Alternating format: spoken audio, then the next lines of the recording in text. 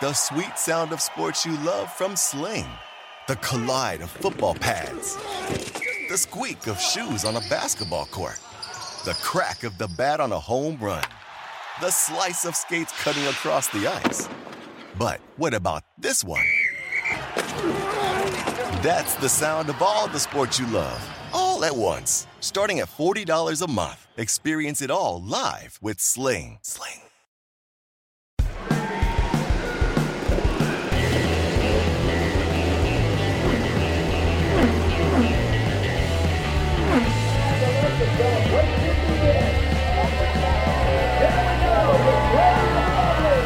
This is Off Track with Hinch and Rossi. Hello and welcome to another episode of Off Track with Hinch and Rossi.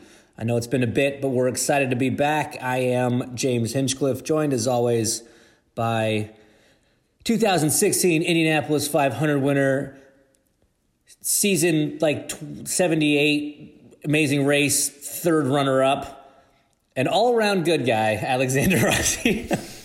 It was season... Were you 32 or something? It was either 29 or 30. That's how much of an impression it left on me. I think it was 30. But guys, I'm happy to be here, but I'm also really happy that for the first time in 3 months, we can talk about a race that wasn't on the internet. That's a great... I mean, we can talk about a few of those too if you want. We still... You gave your sim away or gave it back. I don't know anything about it anymore.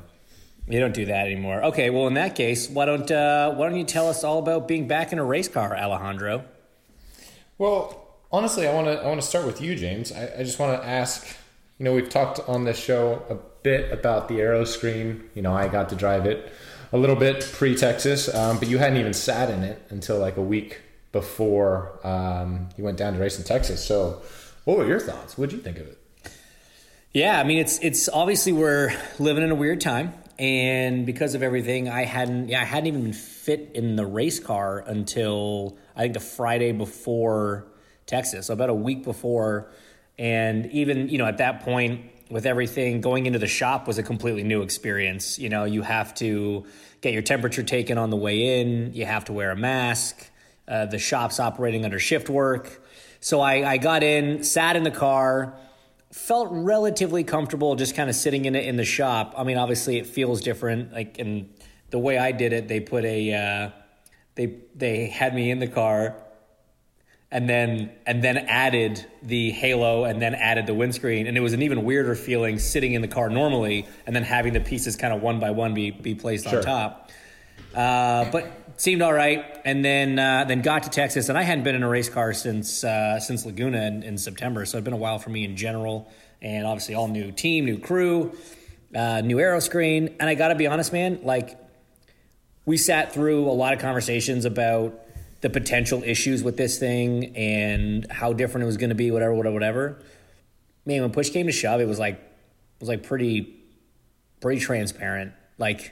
Literally. I know there's a joke, yeah. there's a bad joke there. I'm glad you made it. But no, it was weird. It was weird not feeling the wind on your helmet, and not hearing as much wind noise. But visually, you got over it really quick. The heat thing was the other big issue, and I don't know what you thought about it. I mean, obviously Texas in June is always kind of stinky hot, but having this sort of reduced airflow, and I know that there's a helmet vent that plugs in, but that don't really do a ton for me. See, I didn't think it was that bad. But the one thing, I mean, getting to the visuals of it all, I agree. I mean, I was someone that was fairly against it, and I think that it went off relatively smoothly considering the situation everyone was put in, and I was pleasantly surprised with a lot of it. But I found it really weird in the big bankings, kind of looking, because you kind of always look down a little bit, because, you're obviously vertical in some capacities. And I thought that narrower strip of vision kind of to your lower left was a little bit strange and kind of difficult to kind of place the car on the white line, especially initially. So that was interesting for me. Obviously, only really an issue, I believe, on ovals, but it'll be interesting, like on a street course, when you're kind of tracking out to an exit wall, and I don't know, maybe it'll be fine. So that's kind of one visibility concern that I have. And then the heat. Yeah, I mean, I thought it was manageable, but it was pretty hot. And like ram air at 200 miles an hour is going to be a lot different than a little bit of blowing at 90 miles an hour in Detroit or wherever we're racing. So I still think there's questions to be answered, but yeah, relatively I thought it was pretty good. You know what's funny though? So one of the things that a lot of people don't know when we're driving on ovals is, when you're in mid-corner, right? So let's go pre-aero screen. Your mid-corner, your right hand sits above the lip of the tub. So it's essentially in the air, right? It's just getting unobstructed air. And so often ovals are very dirty and dusty and have little bits of stones, debris, whatever, dirt. And sometimes those things, they pelt you in the knuckles, right? So you're mid-corner, you get pelted in the knuckles at like 200-something miles an hour. It stings. It sucks. I'm not going to lie. So one of the things I was really excited about with the aero screen was that was going to be a thing of the past. Nay. They put a big vent. Surprised. Dude, the first time it happened, I'm like, wait, what? There's a big vent at the front of the aero screen to divert some air in, and it's right at knuckle level mid-corner. And Texas was very dusty and dirty, and I got pelted in the knuckles a ton, and I was very upset about it. Yeah, that was one of the things I was most looking forward to with it. It was like, well, at least my hands aren't going to hurt anymore. Yeah. But here we are. So, and then the other thing, obviously, that's a huge concern, but not much we can do about it, is, the race was kind of garbage. I mean, I'll be honest. Kind of from the outside looking in, I don't think it was the best race we've ever had. Obviously, some of that was due to lack of testing. Some of that was due to, obviously, the new device. Firestone not being able to really have their operations up and going as much as they would like due to the coronavirus shutdown and everything. But looking ahead to August and the Indy 500, I mean, are you not a little concerned that we could take, a couple steps back in terms of the product that we're putting on, especially with how hot it's going to be? So there are two things that I think were unique to Texas that contributed to the show not being as good as it's been in the past. and they're, like I said, they're unique to that situation. The first one is, we've, ever since the repave and the reprofiling, turn 1-2 has been a lot difficult to be 2 lanes. We've never really properly got it to a 2-lane surface again in 1 and 2. 3 and 4 was always fine. But when NASCAR laid down the traction compound for whenever the last Cup race was there, I mean, I think they've got a chase race, right? I don't know, maybe. I don't know. But anyway, sometime in the fall, even though the compound itself is worn off by the time those guys finish their race, what it does do is it stains the asphalt. And the second lane on both ends of the racetrack was significantly darker in color and thus absorbing more heat. So we talked about the heat. The Texas heat was incredible. Some of the hottest track conditions we've seen. But in the second lane, it was even hotter. It was about 20 degrees hotter track temp because of that different coloration. And so you went from a lowish grip scenario anyway to a much lower grip scenario in the second lane. And even with that, we've always seen the second lane's a little bit less grip. But one of the other issue that we had, the second part of this, is that we normally run with the Craftsman trucks, or the Camping World truck, sorry. And those guys do a great job of running up in that second groove and cleaning it off. So even though it's not our rubber, it's at least clean from just all the crap that sits on a racetrack. And so we didn't even have that cleaner surface to try to start to lay some of our rubber down. So to me, those were two very significant contributing factors to the racing, the quality of the racing at Texas, that don't necessarily apply to Indy. So I'm still on the fence. I just don't know. I don't know. I don't think any of us know yet what it's going to be like. Yes, for sure, the hotter temps that we're going to see compared to May, that's not going to be better. No doubt about it. But I don't think it's necessarily a write-off just because of what we saw in Texas. That's actually very good points. That's why you are the mature and vastly more intelligent one on this podcast. So yeah, okay. Well, Texas. So that's how it was. How'd it go for you though? Like, you know. Well, like the actual... I made it off the grid, so you beat me. I at least beat you to the green. I was like, oh, sweet, couple spots already. Here we go. Unfortunately, they were two of my teammates. You also beat me to the checkered flag, so it's fine. Did I? I sure hope so. No, buddy. I had a very problematic pit stop about 3/4 of the way through the race that cost me 3 laps because it was under green. So I was running about where Colton was. Colton and I were kind of trading places each stint, and I think he ended up like 6th or 7th. So I think we were on track for something around there, but we had we had an issue in one of our stops. We couldn't get the right rear tire off, and it was under green. So it just kind of murdered us there, which, it's racing. These things happen. But it was just so nice to get back. I mean, it was one of the most difficult races. I did beat you. I finished 15th. Huh. Well, and what was I, like 18th or something? Yeah. Yeah. So good job. Not a great showing for off track by any stretch of the imagination. If only Tim had been there to. No. It should have been off lap. Off laps. Yeah. But so not necessarily the hallmark showing for Andretti Autosport overall, but mad props to Zach Veach, man. Yeah, mad props to our buddy Zach Veach. He put on a hell of a show all day. I mean, he was good in practice. He qualified well. He raced well and pulled home his best finish in IndyCar, which is pretty exciting. And also Connor, who also had a hell of a night, which is... Had a barn burner of a race. Yeah.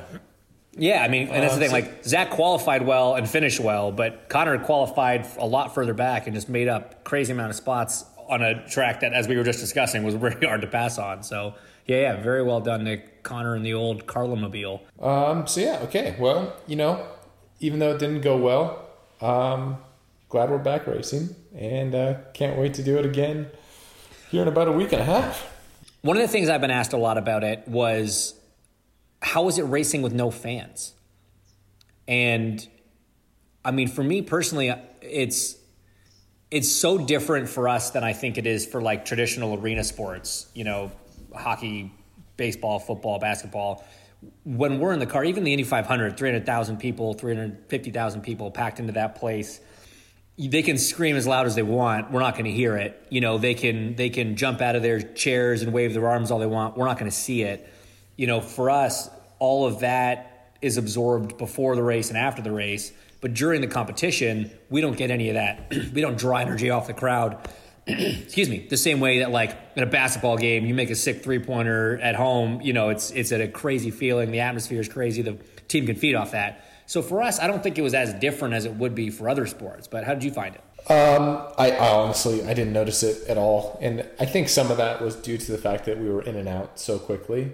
Usually, there's a bit more time between sessions and you have a bit more free time, if you will, to kind of just experience the race weekend. And we didn't really have that. So in a lot of ways, it didn't really feel like a race weekend anyways. It kind of felt like an extended open test type of thing.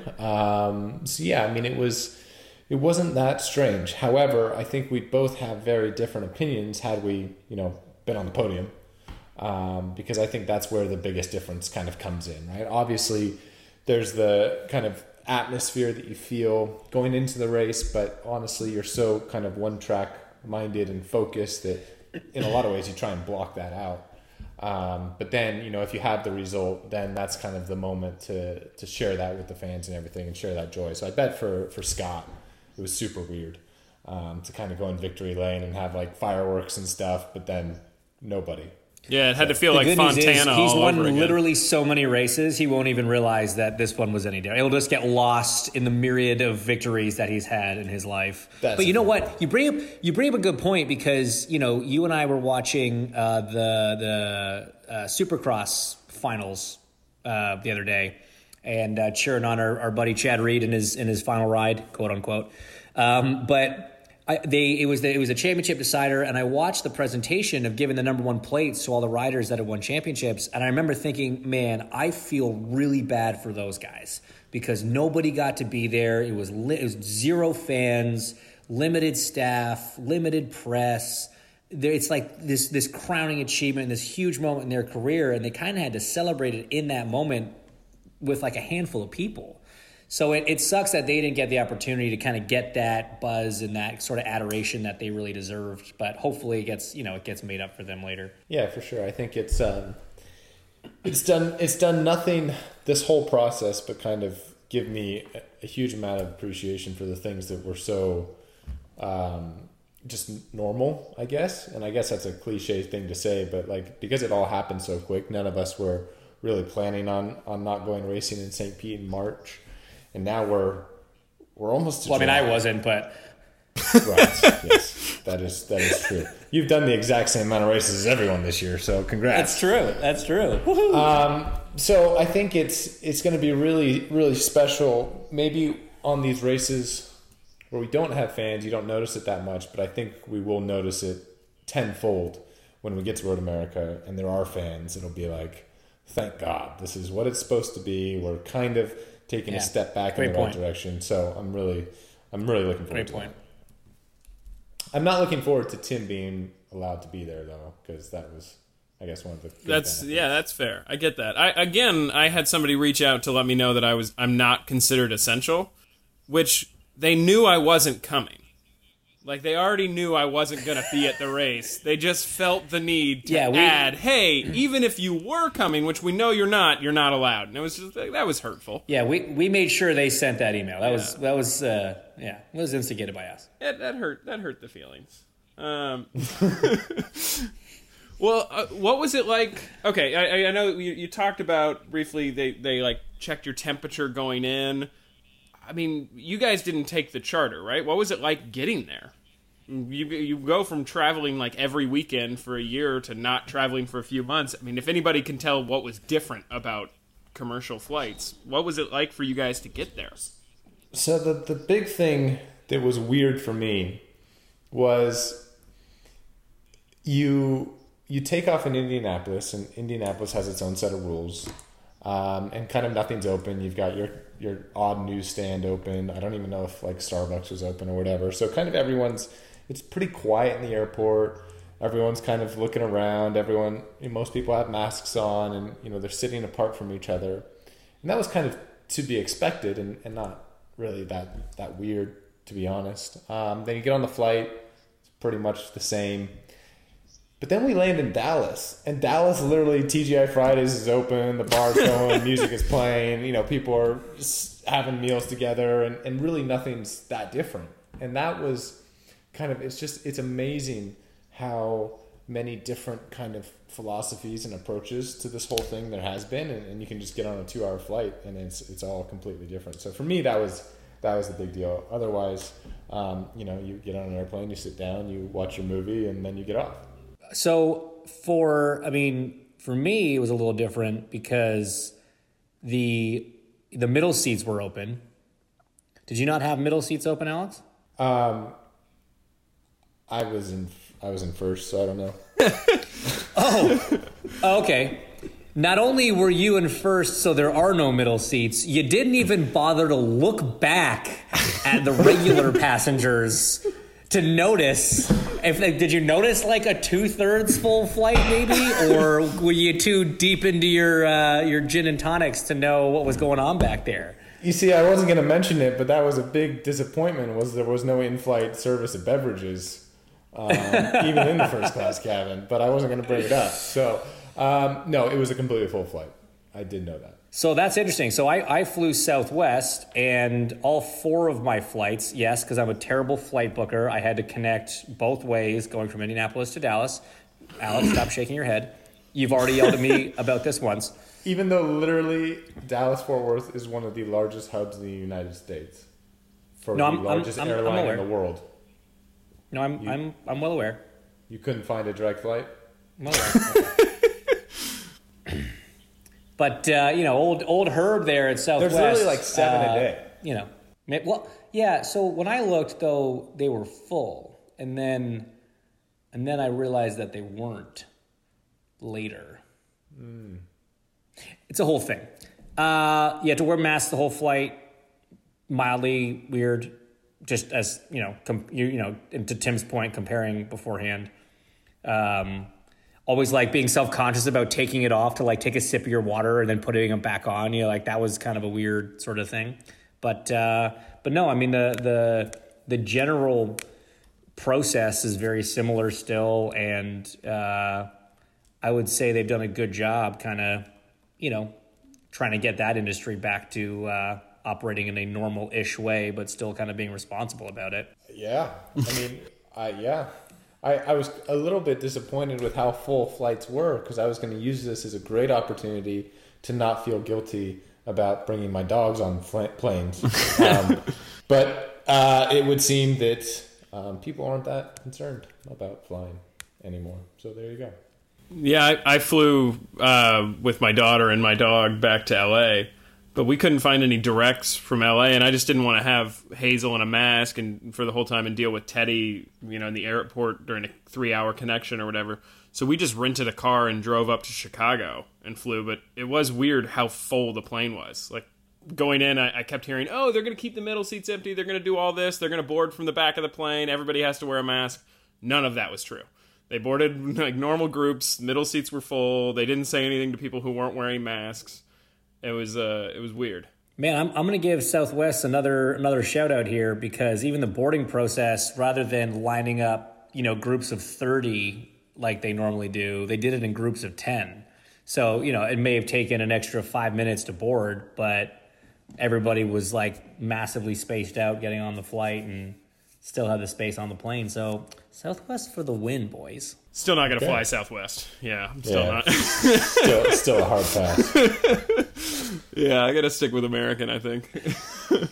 It is interesting, though, because, like, you would think Southwest, I mean, being a Dallas-based company, right, and how much we've seen in kind of the different approaches, West Coast to East Coast, Midwest, Southern, etc., you'd think Southwest would actually be kind of more on the lenient side.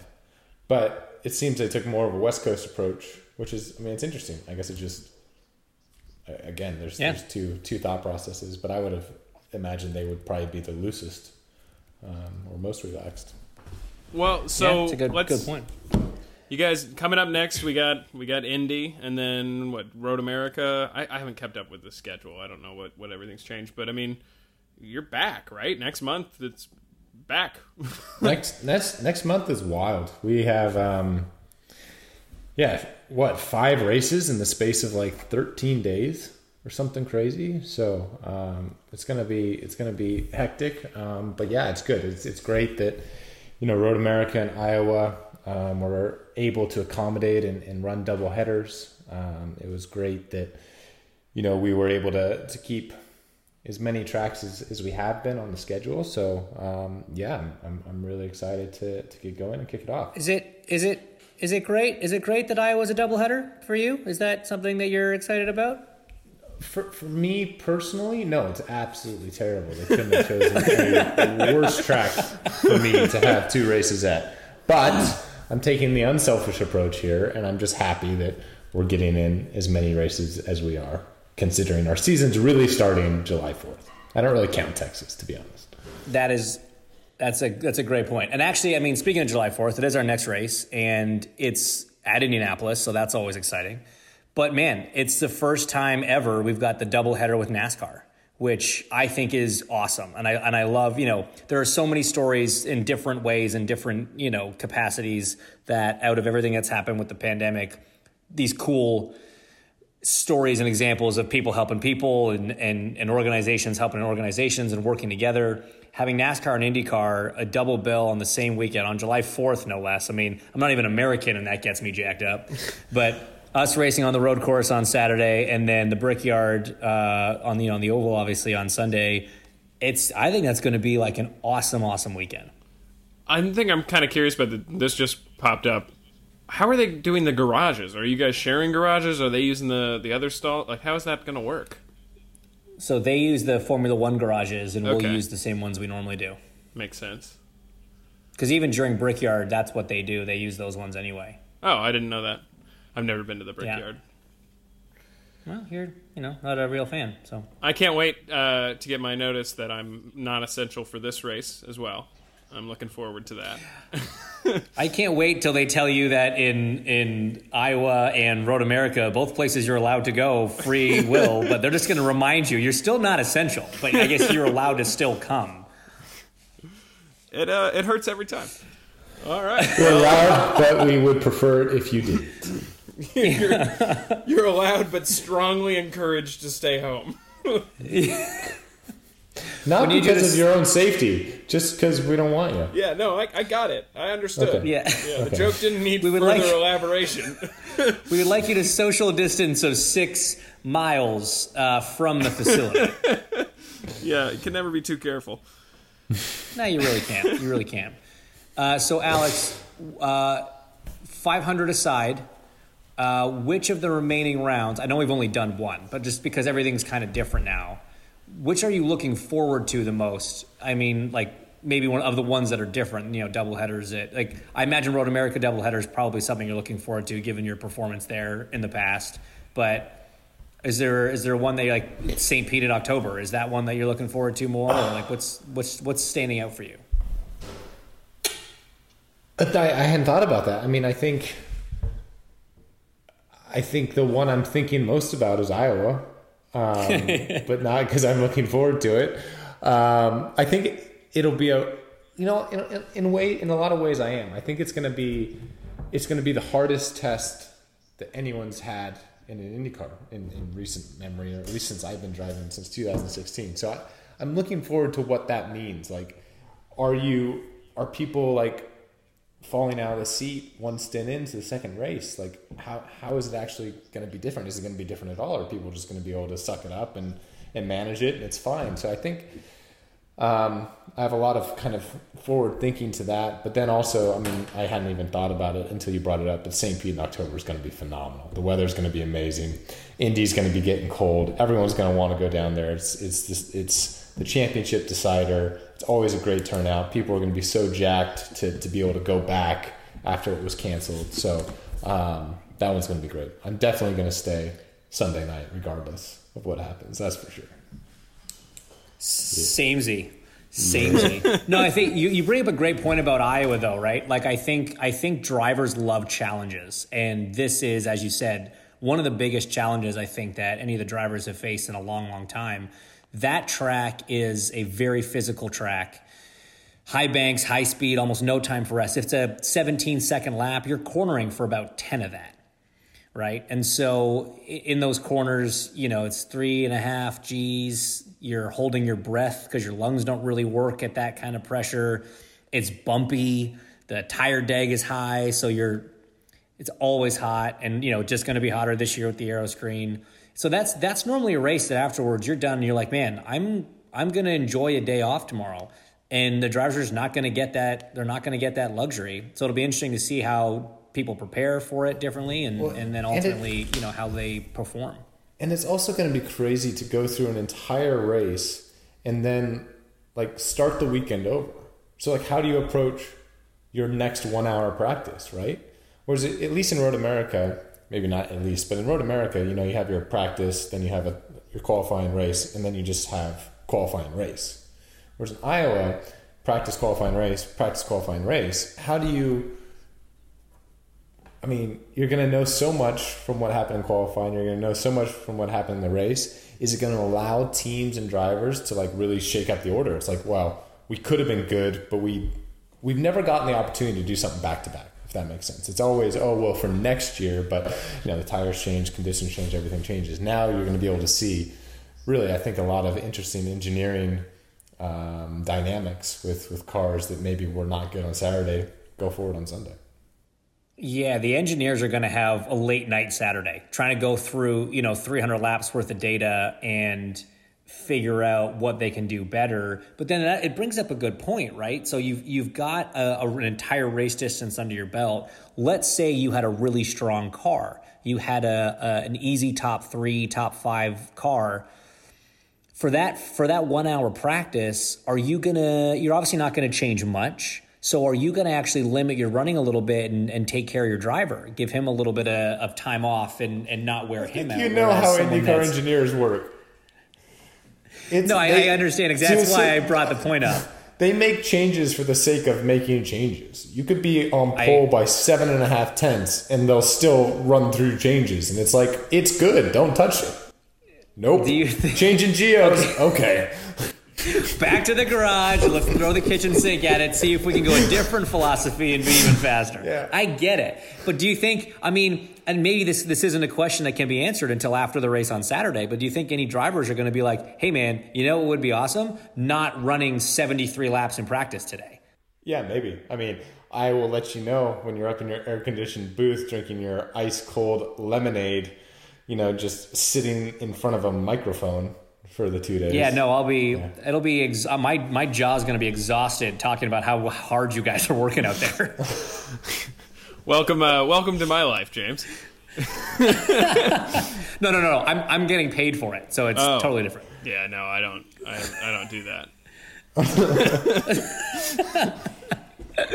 Well, I think what we can take out of this is that despite the delayed start and the bizarre circumstances under which the 2020 NTT IndyCar Series is happening, there's a lot of exciting stuff coming up, and I'm very excited to be a part of some of it. Wish I was part of more of it, but I'm very excited to be involved in all of it. And as a fan of the sport more than anything, I think this could be one of the most exciting years in a lot of ways, and can't wait to see how it unfolds. At least we got off to a strong start. At least we've got that going for us. Let's get all the bad luck out of the way now. Yeah, because that's how motorsports works. Dude, this is Dixon's MO. Like, Dixon screwed himself. He never wins the first race of the year. He's literally never won St. Pete. Scott Dixon's won like 8,000 races. He's never won St. Pete. He's the guy that's famous for like making the late season charge and winning every championship. This is what we're doing, man. We're just playing that reverse psychology. He won the first race. He's done. I'm calling it now. No championship for Scott Dixon in 2020. I'm not going to say that. I'm actually not going to say. I'm not going to finish that sentence because that would just be I'm not a betting man. If I was, that's not a bet that I would make. So I'm not going to. I'm just saying he's taking a different approach by winning off the bat. No, right. He's going to take a different approach to his 7th championship. Yeah. To prove that he is just as versatile in winning championships as he is in winning races. And, yes, exactly. And everything else in life. Yes. Must be nice. Good for him. I feel like if you go back through the history of Off Track with Hinch and Rossi, you could probably make a several-part episode just of us talking about Scott Dixon and how great he is. Yeah. It's funny you should mention it because I'm not going to do that. Oh, you got me excited for a second. If somebody else wants to cut that for us, go for it. Well, guys, as always, this has been an informative episode of Off Track with Hinch and Rossi, an even more obvious episode proving Tim's worthlessness. And just happy to be back here with y'all, and look forward to talking and catching up after the MotoGP. Should be pretty wild. What's funny is this actually has been a moderately informative episode, which is weird because it's normally not. So, the fact you said it was kind of. So now we're taking a different MO for 2020. I wasn't listening.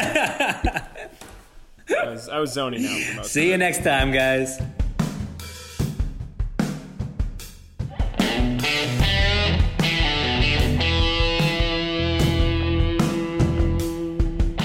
Thanks so much for listening to Off Track with Hinch and Rossi. Keep in contact with us on Twitter and Instagram. Our handle is @AskOffTrack. Or you can follow us individually. We're @Hinchtown and @Alexander Rossi. If you want to follow Thim, though we have no idea why you would, he's @TheTimDurham. We really need to get that changed to @ProducerThim. The music you heard today is by Ryan Dan of Holland Patton Public Library.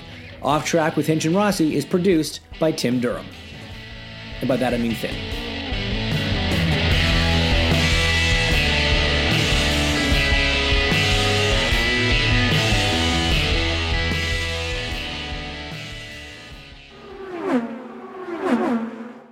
At Bet365, we don't do ordinary. We believe that every sport should be epic. Every goal, every game, every point, every play. From the moments that are legendary to the ones that fly under the radar. Whether it's a game-winning goal in the final seconds of overtime or a shot on the goal in the first period. Whatever the sport, whatever the moment. It's never ordinary at Bet365. 21 plus only. Must be present in Virginia. If you or someone you know has a gambling problem and wants help, call 1-800-GAMBLER. Terms and conditions apply.